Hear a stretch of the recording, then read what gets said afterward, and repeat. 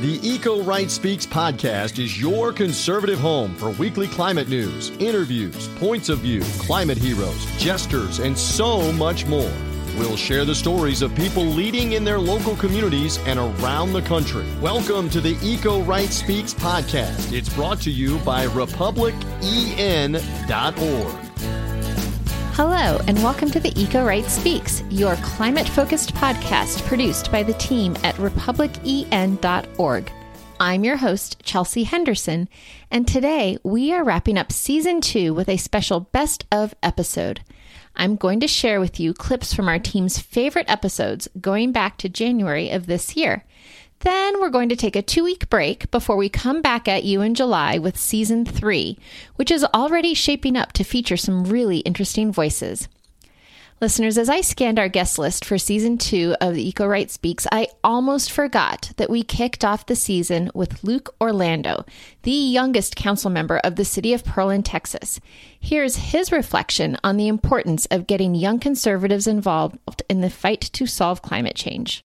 Yeah, I think that the young, I think that there's a really important perspective from young voters, and even within the Republican Party. I think among all young people, 85 to 90% want more done on climate change, and amongst young Republicans, it's 2 to 1. Want more federal action on climate change.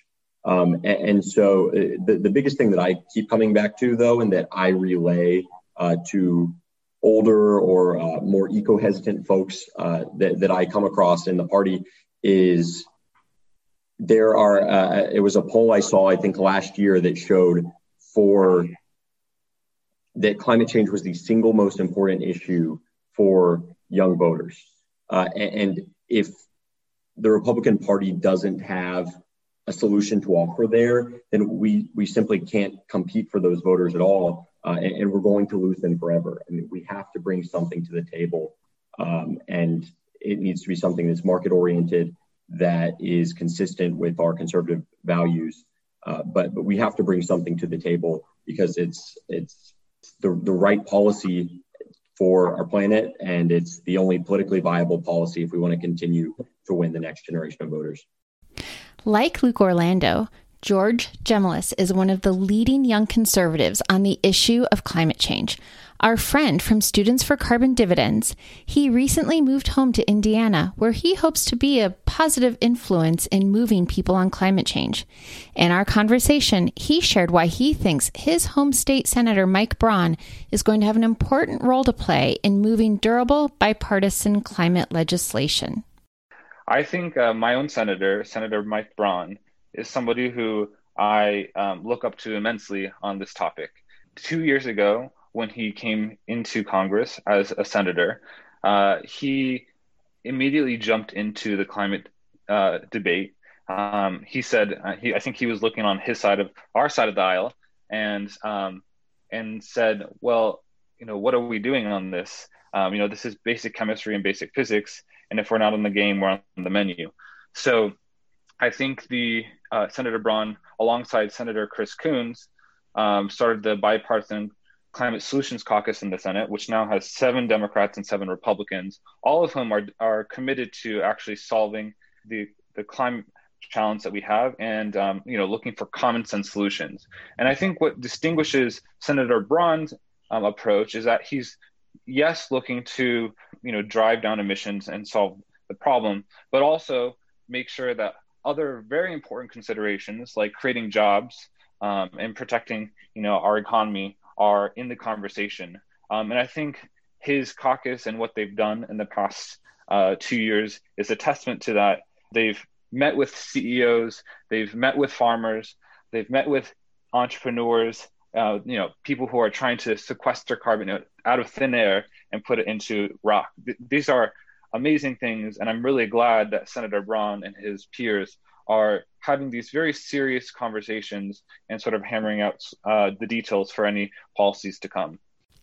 Early in season 2, we featured our first and so far only meteorologist, Mike Nelson, who works in the Denver media market and has won a couple of Emmys for his reporting.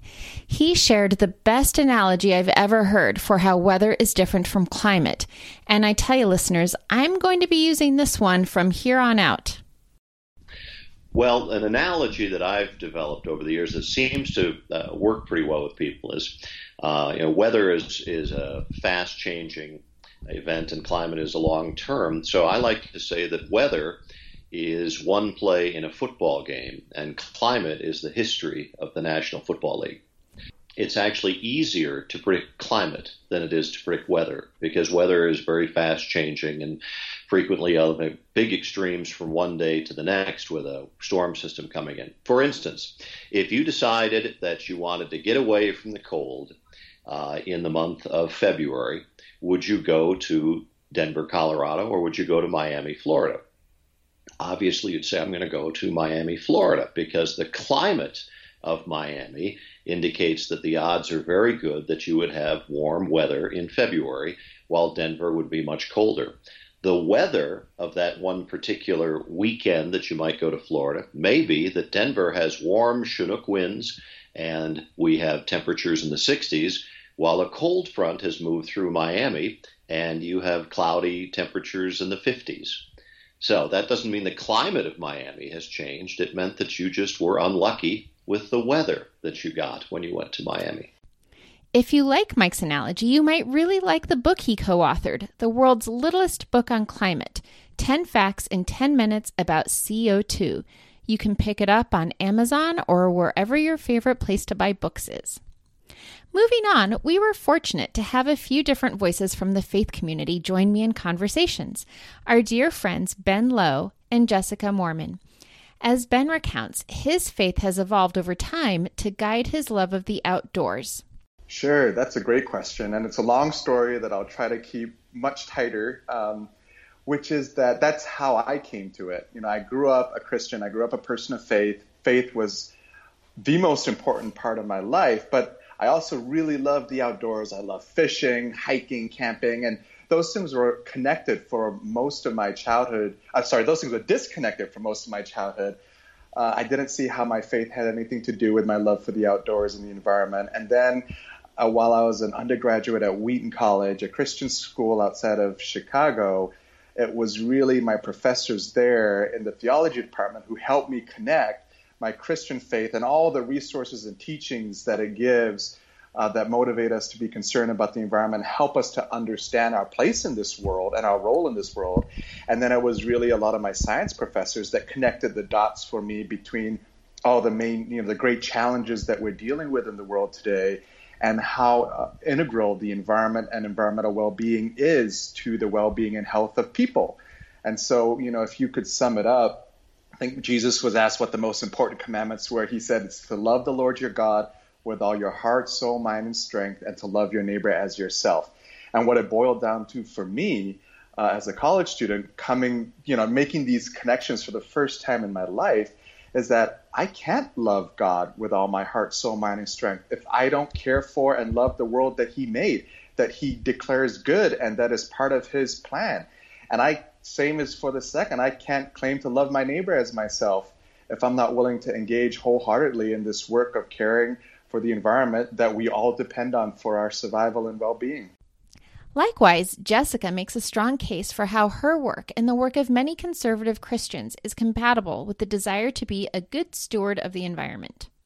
But what I'm really hopeful about is, again, seeing this return and this coming back together and a rediscovery, again, of conservative values, of Christian values being entirely compatible with environmental stewardship, both to, in my own Christian faith, to care for God's creation. That shows love for the Creator, as well as to love our neighbors, recognizing that we do this for people, not polar bears, that real people, our own communities are being hurt whenever we ignore the problem of climate change or pollution. Our children's future is being hurt.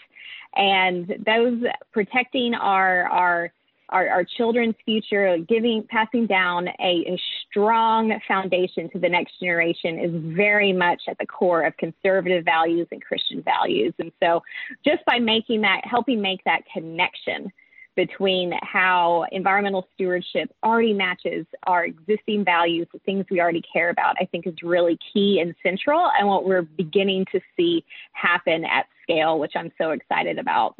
Listeners, sometimes I never know how a recording is going to go, either because I've never met the guest or I didn't get much of a chance to talk to them ahead of recording.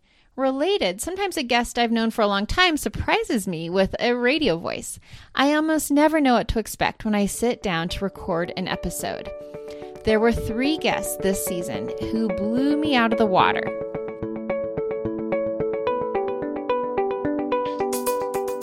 First, I've been a devotee of skeptical science for more than 10 years. I did not know when I asked climate scientist John Cook to be on the show that 1, he'd bring a great Australian accent to the table, and that 2, he kickstarted skeptical science as a way to bolster his arguments about climate change with his cranky father-in-law. It actually began with having arguments with my father-in-law about climate change. Mm-hmm. So, like, we all have a cranky uncle in our family, right? Like, mine was... Well, I've a number of them. My father, my father-in-law, my uncle, basically any male in the older generation. And he would, it was at a lunch, and he started throwing these arguments on why he didn't think climate change was real or human caused. And I went away afterwards and started researching his arguments and realized that there was just no science behind it. And so, like any competitive son-in-law who wants to win an argument with his father-in-law, I started researching, started preparing for the next I love this. But yeah, certainly I'm a super nerd, and probably most people don't prepare for a family to get together by building a database of possible arguments that your father-in-law might present. But eventually I realized that other people might find this a useful resource as well, and that's when I launched Skeptical Science. Another standout, my conversation with Ann Kelly from Ceres. Spoiler alert, we both did the interview in our pajamas with coffee in hand. Next time, it will be over a glass of wine. She's so smart and savvy and is integral in bringing the business community together on pricing carbon. Well, that's exactly the right question, Chelsea, and I really like the way you frame it. And you and I both know that what we need is durable bipartisan legislation. That is exactly what Ceres and our members are committed to. And we've quoted you many times from your comment at our conference. That was one of the most popular interviews we held, because I think people were really struck at your courage in coming right out and saying, yes, if the ballot were secret, because really what you're saying is, in the heartland, throughout the country, there's tremendous support for moving this forward. There's tremendous support for investing in the clean energy economy. And I continue to believe that that's the case. A few positive signs. We want to depoliticize this issue and not let the politics get in front of the policy. So get right down to work on what it is we need to pass. I think it was notable and often forgotten that at the end of 2020, December 2020, there was a bipartisan climate bill passed. Among other things, it included an amendment to phase down hydrofluorocarbons, HFCs, which are really important and potent pollutant. And so that's positive. And I think that got lost in the news cycle. Importantly, the methane CRA just passed, and that will now allow us to pull back. The Trump restrictions on methane regulation allow us to regulate that extremely potent greenhouse gas. Lastly, my interview with climate scientist Tracy Holloway stands out as an amazing conversation. I learned of Dr. Holloway's work after reading an article about the new nonprofit Science Moms, which works to demystify climate science for moms who might not otherwise have the time to do the research, or also for moms who are just worried about the future their kids might inherit. Often when you think about what a scientist is going to be like, the stereotype is that he or she won't be approachable or someone you could have a down-to-earth conversation with. But that was the complete opposite of my experience with Dr. Holloway, who explained the work she does to make climate change something everyone can talk about. Yeah, that is a great question. And I'd say that one of the funny things about the way we train scientists here in America, probably around the world, is that, you go from being coming out of high school or coming out of college and being interested in all these things and able to talk in a normal way. And you get deeper and deeper and deeper into this sub-community of experts within experts within experts, where you're really expected to talk in jargon and expected to describe things mathematically. And so actually there's sort of an unlearning process that you have to do to be able to take the kernel of knowledge, the technical idea, and kind of roll it back to what you would have wanted to hear before you had started a PhD. And, to me, I talk to my mom every day, and I have lots of friends who aren't in science. And so to me, this idea of being a good communicator, again, it's a personal issue. It's not just something I do for work, but I have benefited from a lot of training programs on how to talk about science, how to take big ideas and make them accessible. And I think, again, because I both do research and teach classes, my students are always keeping me honest and making sure that if I don't explain something clearly, they're going to call me out on it. So when it comes to climate change, one of the things that I always like to do is to make it clear, what do we know, and to make it as relevant and personal as possible. And I'm just noticing now that 2 of my favorite guests this season are climate scientists, which is amazing. Listeners, I'd be remiss if I didn't end today's recap show with our most recent episode. Katrina Rourke is the OG climate staffer for our executive director, Bob Inglis, having worked for him when he was in the House of Representatives in 2009 when he introduced the Raise Wages, Cut Carbon Act. And Katrina's words reflecting on that time in her life. Yeah, so Bob blindsided me a little bit, right? So I went up to work what I thought was to help Bob when he was ranking member on a subcommittee that oversaw the agency that I came from. That part was going to be challenging, but felt in my wheelhouse. And a couple of weeks in, it was like, oh, surprise. Bob is going to step out, work on carbon pricing, first Republican to write a carbon tax bill. And lucky me, I had to figure out what that meant. So there wasn't a lot to draw on then, right? So we had the carbon price. That part was pretty straightforward. But what we did with the revenue was we bought down payroll taxes, which directly interacts with the Social Security program. And then we were going to introduce this novel concept called a border carbon adjustment, which at that point, the academic literature was Gary Hofbauer at the Peterson Institute had found a footnote in an annex document to a WTO agreement, and that was the justification for a border carbon adjustment. So we had to take that and turn it into legislative language. No big deal. If it weren't for Bob making sure that made it in, it would have been really easy to write this bill without a border carbon adjustment component. That's what Waxman Markey did because it was so hard. So that there is a literature on it now, that the European Union is talking about it. Bob couldn't have foreseen any of that. So right when we were hanging this on a footnote to an annex document, Bob had the vision to see that we couldn't price carbon without pricing it at the border too. And it's really changed how we talk about carbon policy. That was a fun walk down memory lane that also ties into Katrina's work today. For the Climate Leadership Council, Katrina managed a newly released case study that shows how beneficial a border carbon adjustment is for the U.S. steel industry. Take a listen.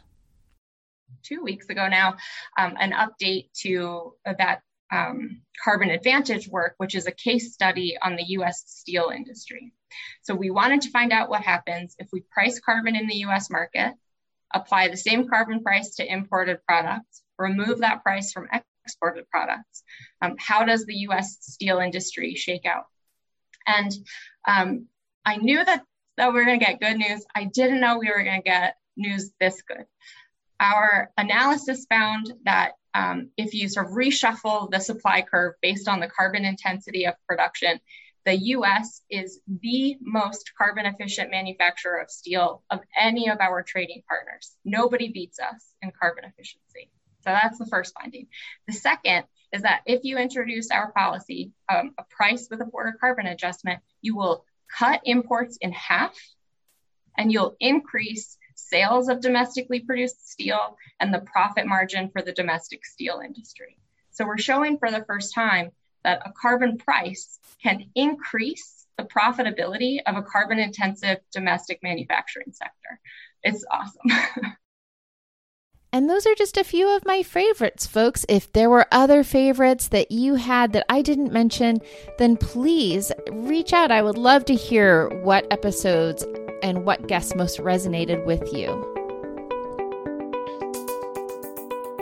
Price, happy end of season 2. We did it. Two whole seasons. We did. Great job. Fantastic job.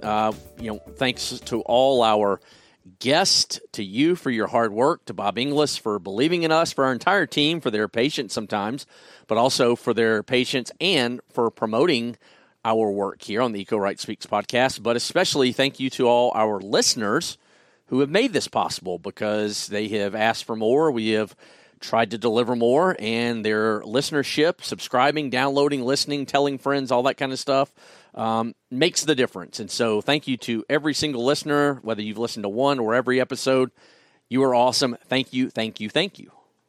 Well, and I just have to give a special shout out to you, Price, because when we decided that we were going to put this recap episode together, not to pull the curtain too far back, but we just had a slightly different editorial view on what that was going to sound like. So thank you for your hard work and your patience in putting this all together. Don't thank me. Thank you, because you help bring all these interviews and stuff to light and to life every week with these guests we have from around the country, here, there, everywhere, literally.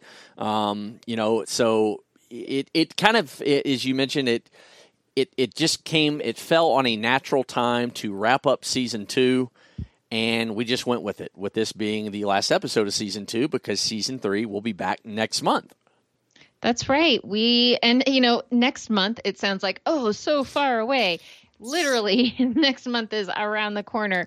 So we will be back in your ears, listeners, in mid-July. Going to get a little R&R. I don't know. Are you going on vacation, Price? Or you've done your vacations? Yeah, we kind of did. We'll be going away for a very brief time in August, but that's after school starts. So you can't get too far from the nest, once school begins, because I think we're going to have, hopefully, a pretty normal, as we hope, as we sit here right now, a pretty normal school year next year. And certainly after what we've been through this past year and, wrapping up the previous school year, I really don't want to stray too far from the nest.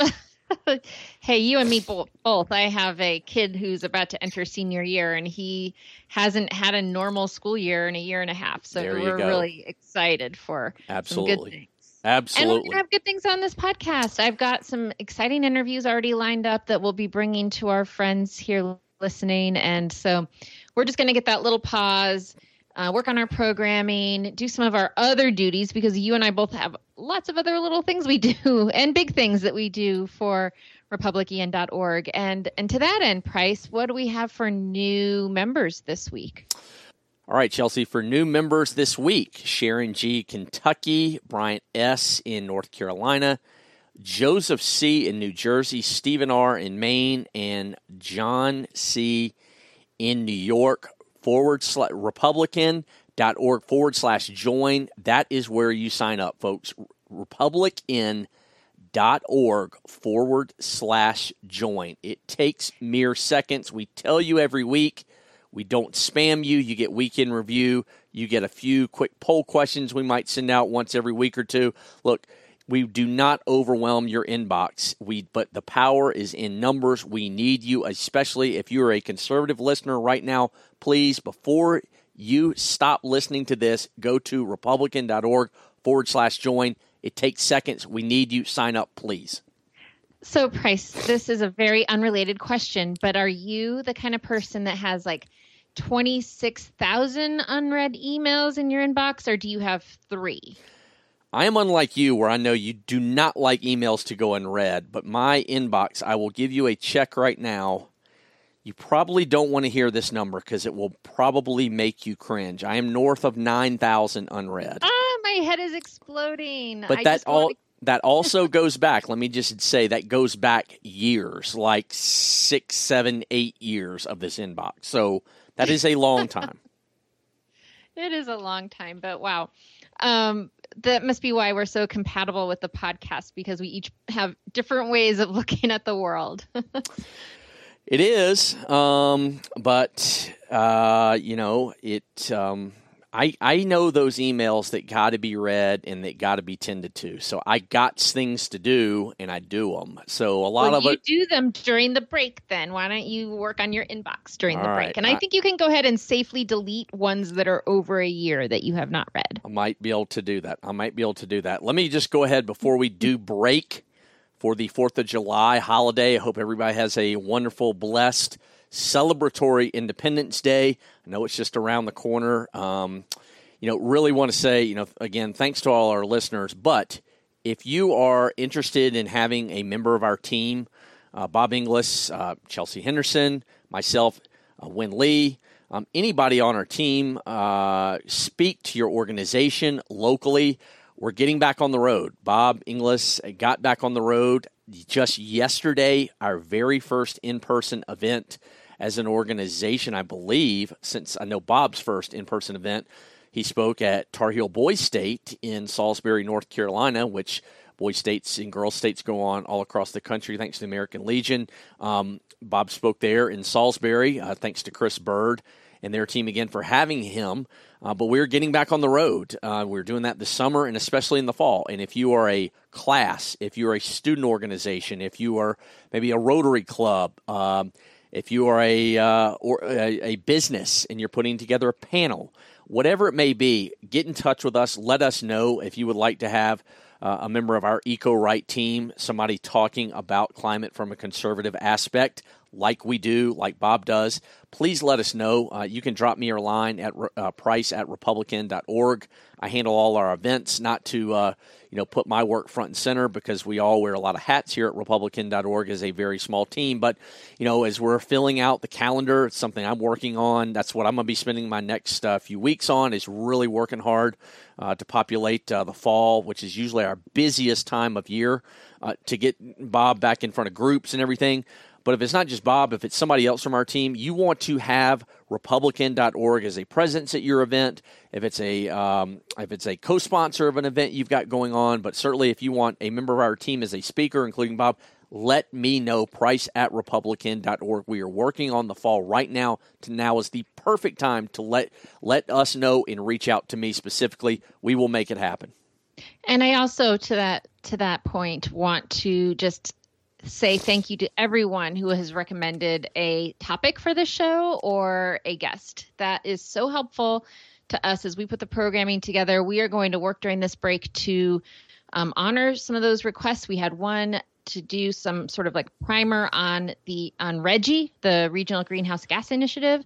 So we're trying to line up the right expert to talk about that statewide regional effort to reduce greenhouse gases. We've had certain lawmakers have been requested. So we definitely hear that, and it sets a little spark off. And sometimes your idea sparks another idea. Mm-hmm. So really, this programming, our live programming, our recorded programming, our written programming, it all only works if people are listening, people are reading, people are attending our events. So everyone is part of the greater Republican.org team. You're all Eco-Right, and we love you. Your ideas, your feedback, it's invaluable, folks, to all our listeners. If you've got something we need to know about, like you said, a guest idea, a topic, something, doesn't matter, please let us know. Drop us a line. We can always get better. We want to think outside the box. We try and think outside the box, but we also want to bring what you guys want, what you want to hear. And so keep the suggestions coming. But as far as that goes, Chelsea, that's going to do it for this season. It's a great time to go back and listen to any episode you missed, any of the previous, 20-plus episodes from this season, and you can go back and listen to things from last year, season 1, when we launched last summer.